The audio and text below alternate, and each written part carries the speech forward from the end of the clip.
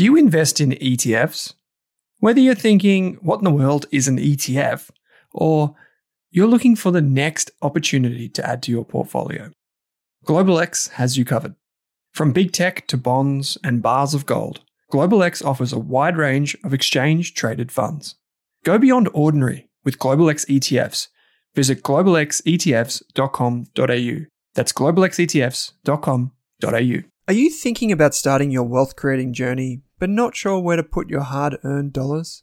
InvestSmart can help. InvestSmart offers a free quiz that makes it easy to find the right InvestSmart ETF portfolio to help you reach your goals. Just visit investsmart.com.au and hit Get Started. Answer a few simple questions about your goals and how much you want to invest, and you'll get a tailored statement of advice with a portfolio recommendation. You can visit investsmart.com.au for a no-obligations free statement of advice. This ad is brought to you by InvestSmart Advice, AFSL 334107. This Australian Investors Podcast episode is brought to you by The Intelligent Investor, Australia's premier investment research membership service. You can get a free trial for 15 days, no credit card details required. To access the insights of some of Australia's best analysts, use the coupon code RASK and secure your Intelligent Investor membership today. We're proud to have The Intelligent Investor as an ongoing supporter of the Australian Investors Podcast. As a result, RASK does not earn a volume-based fee. Simply head to intelligentinvestor.com.au or use the link in your podcast player to access your free trial. This episode of the Australian Investors Podcast is also proudly supported by Selfwealth, Australia's leading independent broker. Over 120,000 investors trust Selfwealth with over $9 billion in equities. With Selfwealth, you can trade ASX, US, and Hong Kong listed shares for a flat fee. On a $10,000 investment with CommSec, you'd pay $29.95 in fees. Yet with Selfwealth, it's just $9.50. The thing I like about Selfwealth is the full access to fundamental company data and how easy it is to trade US, Hong Kong, and Aussie shares in one place. You can see your Apple shares and ACDC ETF right beside each other. To join Selfwealth now, use the link in your podcast player or head to selfwealth.com.au and use the coupon code RASK during sign-up. Hey there, here's a quick note. This podcast contains general financial advice only. That means it's not specific to you, your needs, goals, or objectives, so don't act on the information until you've spoken with your financial advisor. You'll find our full disclosure, disclaimer, and link to our financial services guide in the show notes. Max Swango is usually based in Dallas, Texas, but I was lucky enough to catch up with him as he passed through Melbourne. Max is a founding partner and managing director with Invesco Global Real Estate, which manages around $80 billion across the US, Europe, and Asia. Max and I talk about the challenges facing the global property market. Then we dive into particular opportunities such as the, quote, retail apocalypse, end quote, rising inflation and interest rates, as well as the key sectors that Max is most excited about. Over the past 12 months, the conversation around inflation and interest rates has been the key talking point for most asset allocators and investors with established portfolios. Which assets can I use to deflect the impact of rising rates? How about my yield?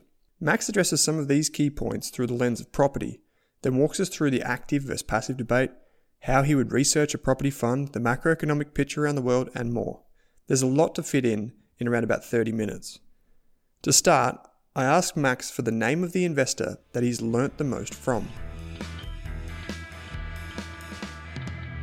Max, thanks for taking some time to join me today. Thank you. It's great to be here in person. Yes, it is. You've flown in from overseas? I have. Actually, I was snow skiing in Utah. Oh, wow. Coming here, yes. Oh, wow. Okay. And now it's maybe mid-20s here in Melbourne. It's nice. Yeah, it is. And you're heading up to Noosa after this. I am. Yeah. Do a little bike riding. Here's a question that I didn't prepare.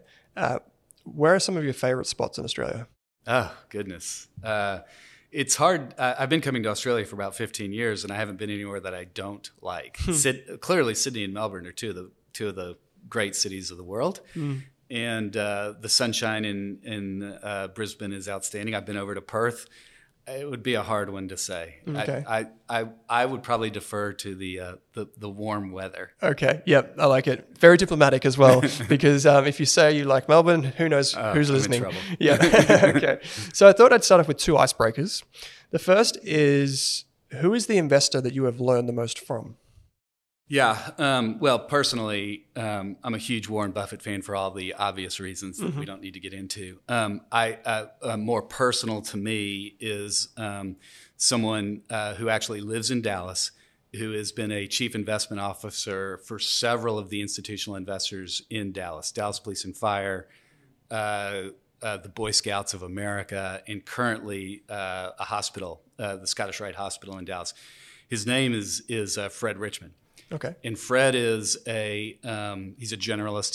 He's a CIO, and I've learned tremendous amount from him. One point of which is that, and you know this with your background, that 95. He would tell us that 95% of total return is based on asset allocation, right?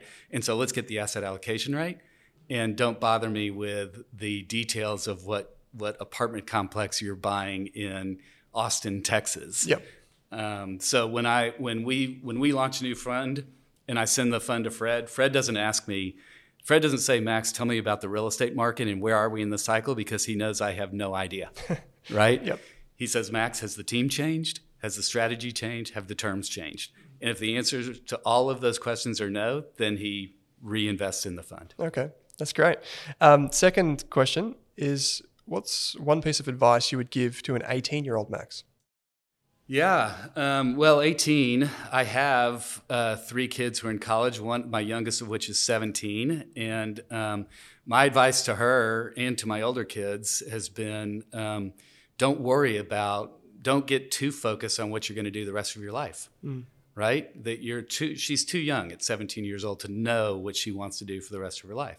She needs to enjoy where she is in her life, and then she needs to find what she loves and what she's passionate about. And hopefully she can do that in the next 4 or 5 years while she's in college. Yeah, I'm sure she will. It's an exciting time in life. So many of our listeners will be familiar with residential property. There's a love affair with residential property in Australia.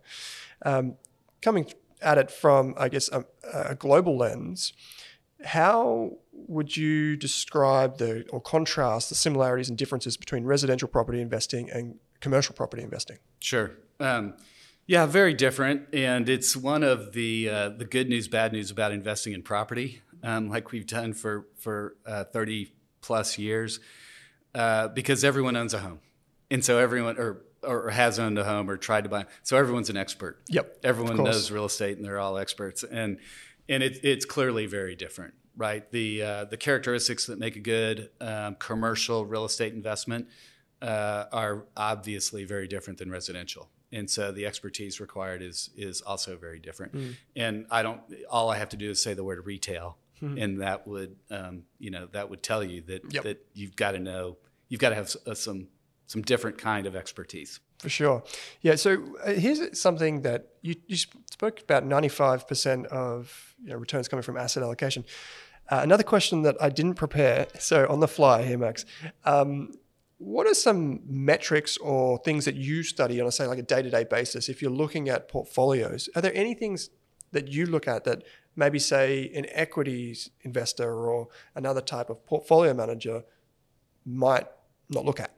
So there are metrics, ratios, things like this? Yeah. Well, things that we look at clearly are going to be, start with an income return or cap rate. Yep. We would call it a cap rate. So how does our cap rate compare to bonds, bond yields, for example, would be important. How does our cap rate in our portfolio compare to the broader market or what we're buying new properties for? So income returns, cap rates is something that we pay very close attention to. Current market rents or existing rents in our portfolio relative to market. Right. Very important. So if the existing rents in our portfolio are $10 and market's $15, that's a good thing. Right. There's 2 ways to look at that. Either there's upside in our income as those rents expire and we can roll those rents to market, or it's downside protection if you think that rents are going to fall, right? So those are two of the critical things that we would focus on: market rents and income returns. I heard you talk recently in an inner circle with the Inside Network where you talked about There was a question, I believe, from a financial advisor who was talking about basically how do you get conviction when we see news headlines with things like, air quotes, retail apocalypse, malls being shuttered up and those types of things. How do you respond to that question? Yeah. Well, there's interestingly, the world has too much retail space. And the biggest abuser of that is the United States. The United States has way more retail space per capita than any other country. And that's nothing new. That's pre crisis, that's pre-internet, even e-commerce. So the evolution of repurposing retail space is something that's been going on for decades. It's just been accelerated.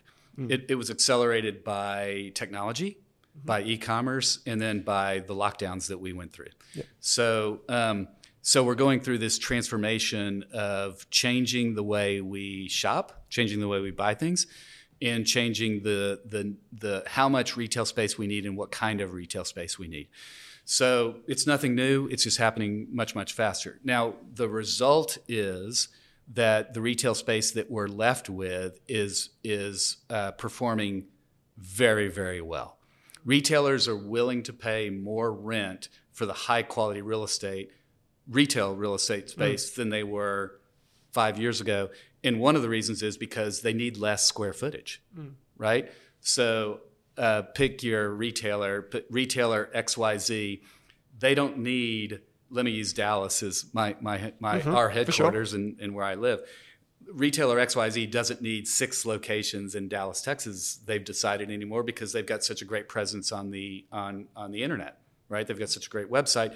But retailers have recognized that in order to be successful, they have to be excellent in both e-commerce and bricks and mortar locations, right? My 3 college kids, they are not going to buy things on the internet unless they have a brick and mortar location they can go to and return things and touch things and try them on and all of that. Yep. So they've got to be excellent in both, right?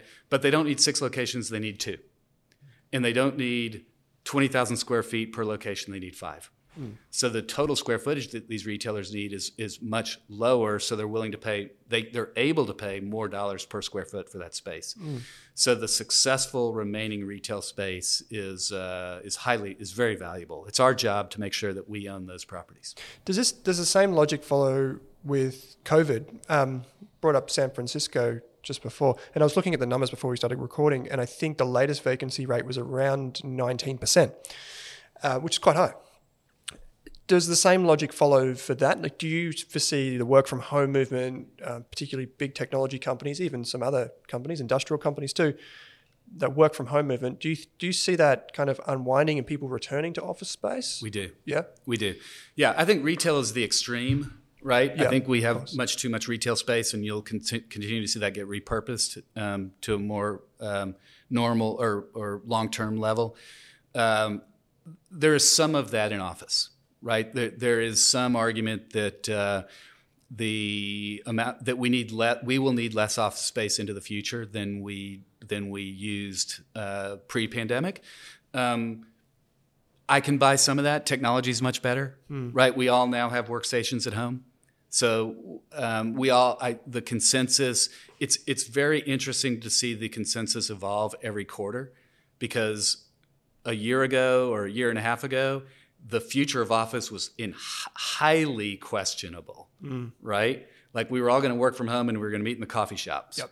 So we didn't need to pay for office space, right? And companies were going to save millions of dollars a year by not leasing office spaces. We were going to do that, right? And to see the evolution as the pandemic has faded, and as companies have recognized that you can probably maintain your business long-term over Zoom and at coffee shops, but you can't grow it. And if you want to be a premier company, whether it's technology or banking, investment banking, or property investor, you've got to be together. You've got to be able to collaborate. You've got to be able to mentor your young people. You've got to be able to attract and retain young people.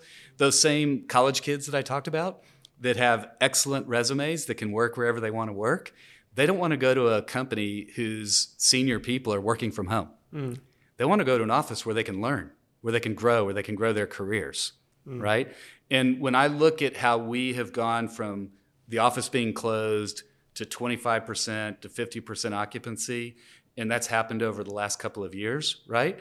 The people who have been in the office are the people that are getting promoted. Right. Okay. Because they're visible. Yeah.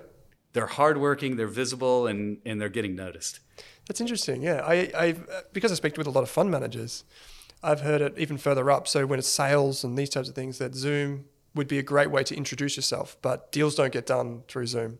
They don't. Yeah. And that's an interesting anecdote about people getting hired. I was at an event last night, first physical event in 2 years.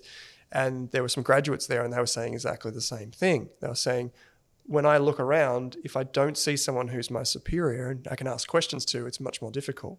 And they kind of get lost as new employees. And I see that in my team as well. Very challenging. Yeah. And the competition for talent is intense, right? We are competing to buy properties. We're competing to raise capital from clients. We're competing to keep capital from our clients. And we're competing for talent. Mm. And talented people want to collaborate. They want to grow in their careers, and they can't do that from home. Mm. One of the things you mentioned before was cap rates.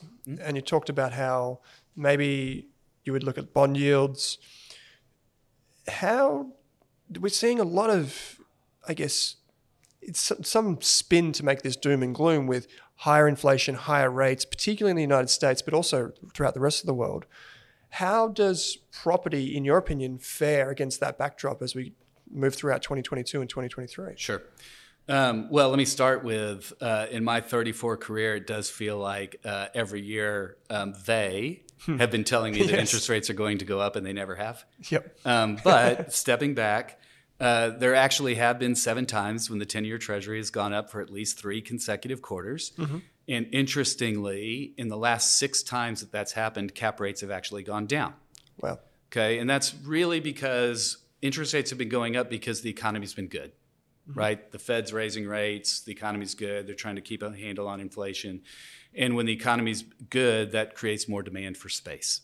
People need more office space. They're spending more. It creates demand for retail and logistics space. And people are willing to go pay more for homes or apartments or whatever it is. Mm-hmm. So occupancies go up, rents go up, cash flows go up, and values go up. So the value of real estate goes up, and people are willing to pay a lower cap rate in that rising rate environment when the economy's good. That's what's happened the last 6 times. Now, interestingly, that's what's happening again today. We're seeing rates clearly have risen. In the 10-year Treasury not that long ago was at 1.5. Today it was around 2.3. And we're seeing downward pressure on cap rates because there is capital coming into the asset class. So it's happening again. So when you look back, and I kind of have that, I'll fall back on my friend, the CIO in Dallas, who has the big picture view. And I don't know that this time is different. Yep. And that one of the best leading indicators of strong real estate performance has been historically rising interest rates. So when I see rising interest rates, that tells me that real estate returns are likely to be pretty good in the near term. That's almost like, unless you know those numbers, you might think the opposite. It's very easy. It's alluring to think the opposite, isn't it? How about then, in terms of, you mentioned before in terms of portfolio positioning, and this is interesting because we were talking off air about how you think about like percentage allocations in institutional portfolios or wholesale portfolios. Have you seen or heard in your conversations you replacing any of those asset classes like treasuries or anything further down the risk curve? Has that shoveled across for that yield premium? Sure. Yeah, no doubt. Well, when we started in the business in the 1980s, portfolios were 60-40. Yep. Right. And that you don't see a 60-40 portfolio anymore. Right. And so now it's maybe generally speaking 60-20-20 with the new 20% being alternatives. And one of the biggest pieces of alternatives is property. Obviously, every investor in every country is different. So real estate over the last 3 decades has basically gone from 0% of an institutional investor's portfolio to 10 to 15% of an institutional investor's portfolio. Now, the new source of capital and what will be interesting to watch over the next decade and longer will be the non-institutional capital. Here in Australia, you would call that the wholesale market. In the US, maybe it's the retail market, the high net worth market. But those investors, companies like ourselves, have created vehicles for those investors to have access to institutional quality portfolios. And I think you'll see tremendous amounts of, you already are seeing tremendous amounts of capital come from that non-institutional world, which is exciting. It's just another source of capital. It's kind of like when the sovereign wealth funds came into the market 15 years ago. Yep. Today, it's the non-institutional capital. Yeah, because that's the question that I get a lot is basically around like duration risk, right? And so naturally, therefore, commercial property gets brought up as maybe this is an alternative class that we can explore. And I see that we're seeing that play out now with yield curves and those types of things. We're seeing people become more aware of this, not just institutional clients. All of a sudden, I don't have the latest data on me, but I imagine people Googling what is an inverted yield curve, and then they're thinking, okay, what's this defensive part of my portfolio? And these are the types of conversations more and more people are having. And I guess that's just an observation of mine. Max, there is one more question here I did have around inflation. Sure. And you kind of alluded to it earlier on, where you talked about the market rents and repricing, because inflation is coming. I know from experience that a lot of leases and rents are tied to CPI. Is that something that you see as kind of like latent pricing power in portfolios? It is, and again, I'll just go back to the data. The investment consultants will show you that of all the asset classes, the major asset classes, real estate has the highest correlation to inflation. And those correlations get dragged down in times when inflation is low.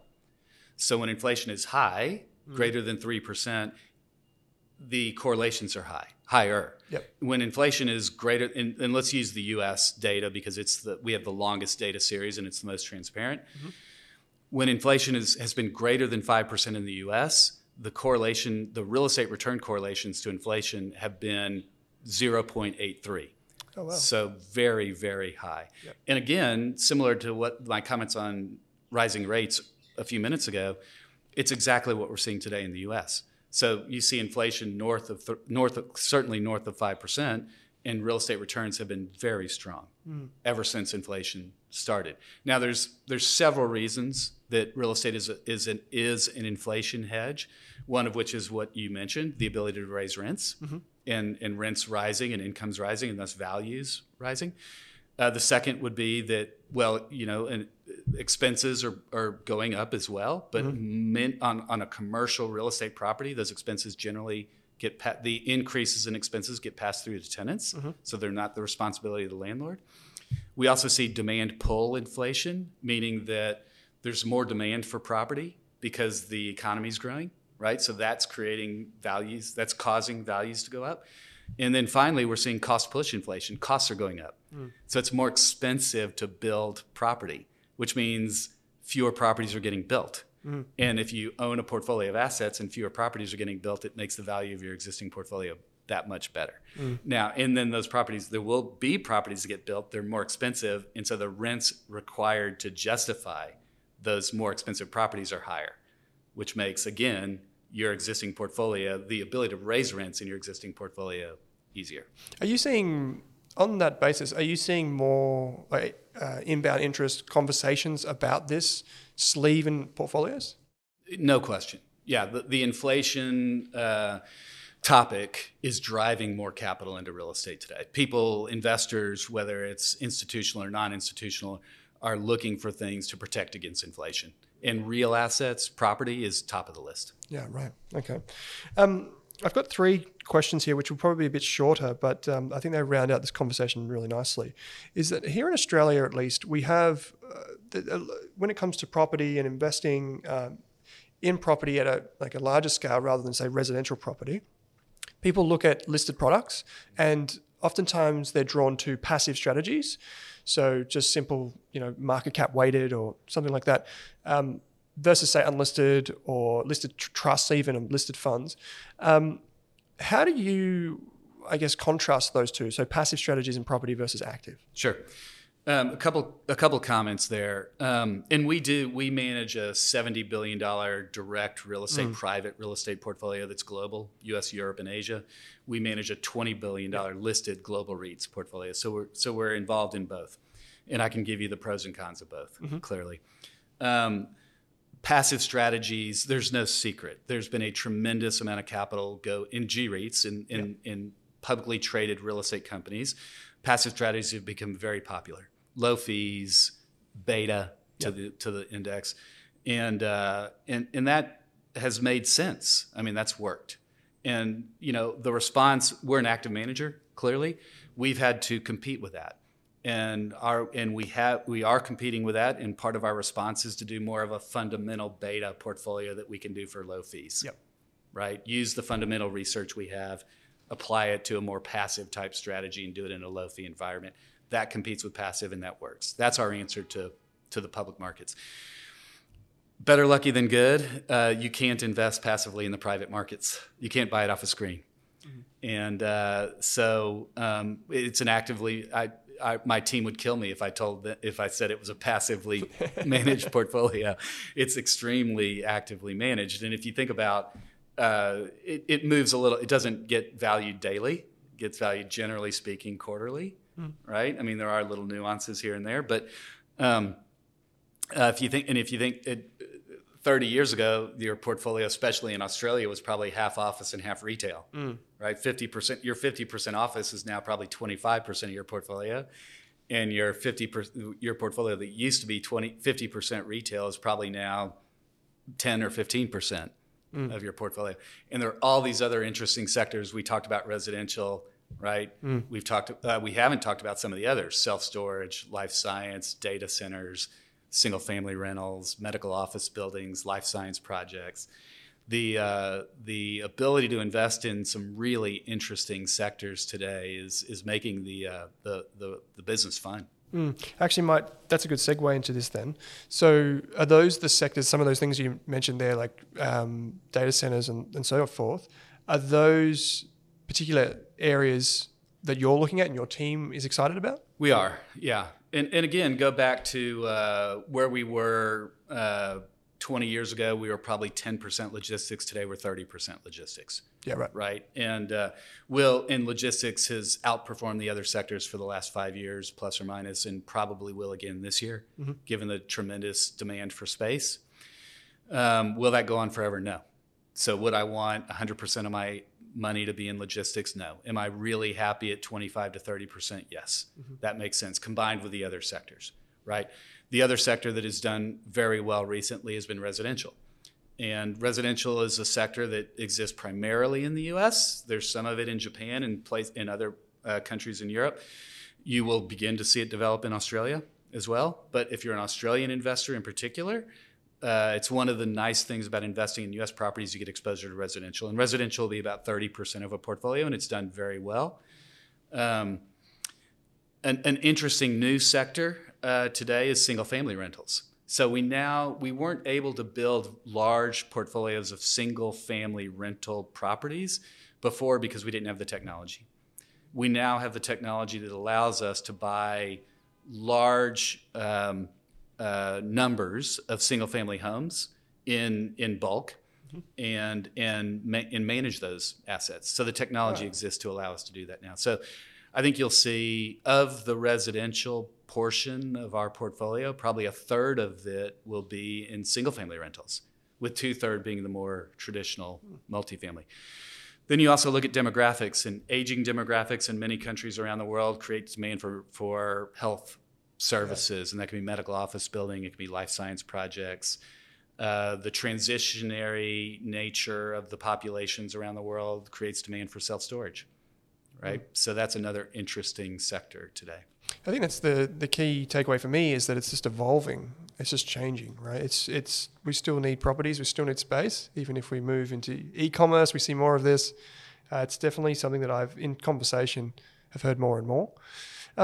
Maybe I'll end with this question, which is, I think this is quite fascinating, is how would you analyze a property fund manager? So, and you can take this from the perspective of, say, an advisor or someone who is allocating for their own wealth, or private wealth. What are the types of questions, or what things would you look at? Yeah, great question. I wish I had prepared for it, because I'm sure I could come up with some zingers. I think I'll tell you one of the traps that I see today, and clearly I'm biased. There's no question. Is the single sector focused managers are very popular today. Yeah. And they do tend to become more and more popular when things are good, and then they go out of favor when things are bad because they have trouble, right? And I just would not want to have to wake up every morning justifying one sector, right? I don't want to wake up every morning and have to justify retail. Yep. Like I'm not going to sell my retail properties because it's all we do, right? Yep. And today it's logistics. That's the bell of the ball today. So logistics is great today. We talked about it already. Yep. The strength but it's not going to last forever. And I have never seen a single sector focused manager sell their sector and return capital to their investors. It doesn't happen. And so that, as an investor, that would worry me, right? I would look for a manager with expertise across markets, across sectors, who can go where they see best relative value. And when it's time to sell your shopping centers, you sell your shopping centers. You don't have to justify them every day. When it's time to sell or lighten up on your logistics, you lighten up on your logistics, and you go into more interesting sectors, whether it's medical office or self-storage or single-family rental or wherever it is that you see best relative value, and not have to wake up every day justifying the same sector every day. It's a really interesting framework, just thinking about that diversification benefit there as well. I want to circle back just to one thing, which you mentioned before, is that you have 70% direct, is that correct? And 30% listed. In terms of, I guess there's two questions. One is, why was it 70-30? And in a portfolio, the correlation differences to a traditional portfolio. So when you have, let's say if you only were thinking of listed property as an investor versus you had that opportunity to have direct as well in a portfolio. Yeah, well, what you're referring to in the 70-30 portfolio is a very specific fund that is available for wholesale investors or non-institutional investors in Australia. Yep. And it's a fund we designed with the input of some of the largest platforms, wholesale platforms. Yep. And so their feeling was that 70%, a little bit more than 2/3 of the portfolio is in private real estate. And that gives their clients the opportunity to invest in a very high quality portfolio of existing institutional quality real estate in 70% of their portfolio. Yep. The other 30% is in liquid real estate companies, and even that 30% is in a fund that we selected specific for this particular strategy, the overall fund that invests across the capital stack. Okay. So it invests in equity and debt, real estate equity and debt, and that makes it less volatile. So we can so that particular fund that we've had for almost 20 years now has provided equity-like returns with much lower volatility within the portfolio. So over long periods of time, that particular 30% will be more volatile than the private real estate. For sure. But the total return will be similar. It'll be more volatile getting there. So we give up a little bit of stability in return for liquidity. Okay. So the wholesale investors that want to come into this fund, they have some liquidity. They can trade in and out if they want to. If they need to get out we have daily liquidity for them, and we can use that public market exposure to provide that liquidity. Okay. Yeah. So that was kind of my thinking, is that there's the kind of the downside protection, like in a way, from whether it's from valuations or the direct focus and those rents versus the listed strategies. Because most, at least when I speak of retail investors in Australia, most of them just go listed, and then they are surprised by the volatility because they think, it's property, it should be not correlated, it's so volatile. It's risk on, right? So, I think that's an important point to illustrate. Well, Max, that brings us to the end of the conversation. I think, considering you didn't get any questions in advance, and I put you on the spot. It's the end of the week. It's a Friday, and you're about to go to Noosa. I'm very happy to say you did very well. So thanks for joining me. That was wonderful, but it flew by. Would love to do it again sometime.